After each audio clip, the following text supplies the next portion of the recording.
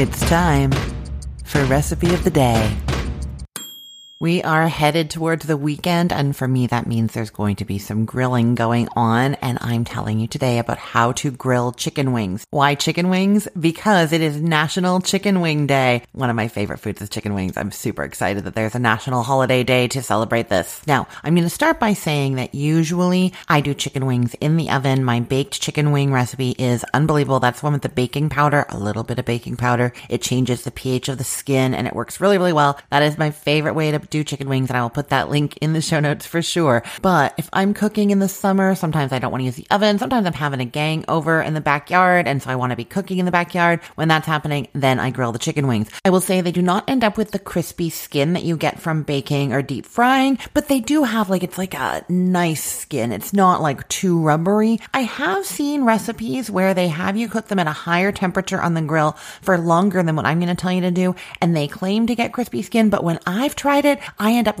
burning them in places, and I just don't like that burnt flavor. A little bit of char is good, but to get them crispy enough, for me, I end up going too far and they end up burning. So I don't recommend trying to do that necessarily. This way, they end up delicious. It's just not going to be that same crispiness that you get at a sports bar or from doing the baking powder in the oven, like I was saying. Okay, you're going to start by getting your grill ready for direct grilling over medium heat, which is about 350 degrees Fahrenheit if you have a thermometer on your grill. If not, you can test this for yourself, and it's actually a good idea to do it every now and then and make sure that the thermometer in your grill is actually working properly. Anyhow, what you're going to do is you're going to hold your palms about 3 inches above the grill where the food will be cooking, or over the coals or whatever it is, and then you're going to count 1,000, 2, 1,000. You're trying to do seconds, and you hold them there until you can't stand it anymore and you need to pull your hands away, and the number corresponds to the temperature. So we want 350, maybe 400 degrees Fahrenheit, like a medium hot grill. That's going to be 4 to 5 seconds that you can hold your hands there before you need to pull them back. Okay, now I will assume that your wings are already cut into wing pieces. If not, I'm going to link to how to cut chicken wings, because they usually come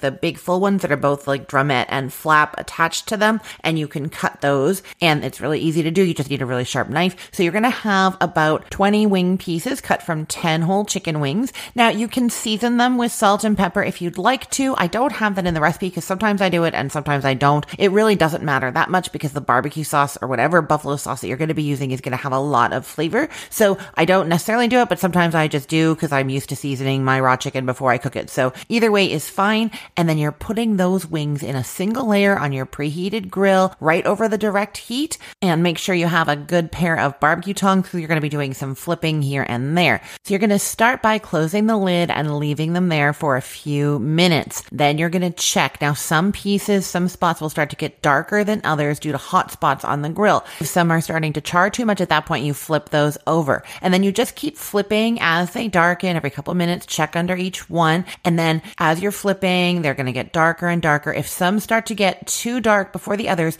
you want to shift those over to a cooler part of the grill. Now, where is a cooler part of the grill? The places where the wings are not cooking as quickly, right? So you kind of swap those places around. Now you're just going to keep doing that, leaving them for a couple minutes, and then moving them around, flipping them over for about 18 minutes total. And then you're going to check the temperature inside a couple of them using an instant read thermometer, or you can break them open and have a look and make sure they're not pink inside. They might need a little bit longer. Of course, when we're doing the grill, we're not as precise as the oven often, and we don't know for sure. It could be another 5 or 6 minutes after that 18. So you just want to make sure that they're nice and safe. Then once you're sure that they're done, you use those tongs to transfer them to a nice big bowl. You want a bowl that's bigger than you think you need because you're going to be tossing things around in there. And then you add your sauce. It's about a half cup for this amount of wings. Barbecue sauce, buffalo sauce. You could do a syrupy kind of teriyaki sauce, honey mustard. Any of those are great. Half a cup of that goes in the bowl, and then give it a nice toss until they're all coated, and then serve them with a big stack of napkins. Okay, I'll put the link to this recipe in the show notes, and I'm going to give you a teaser. Tomorrow, I am addressing the global chickpea shortage. That's right. That's what we're talking about tomorrow. Okay, I am Christine Pittman from Cook the Story. Let's get cooking.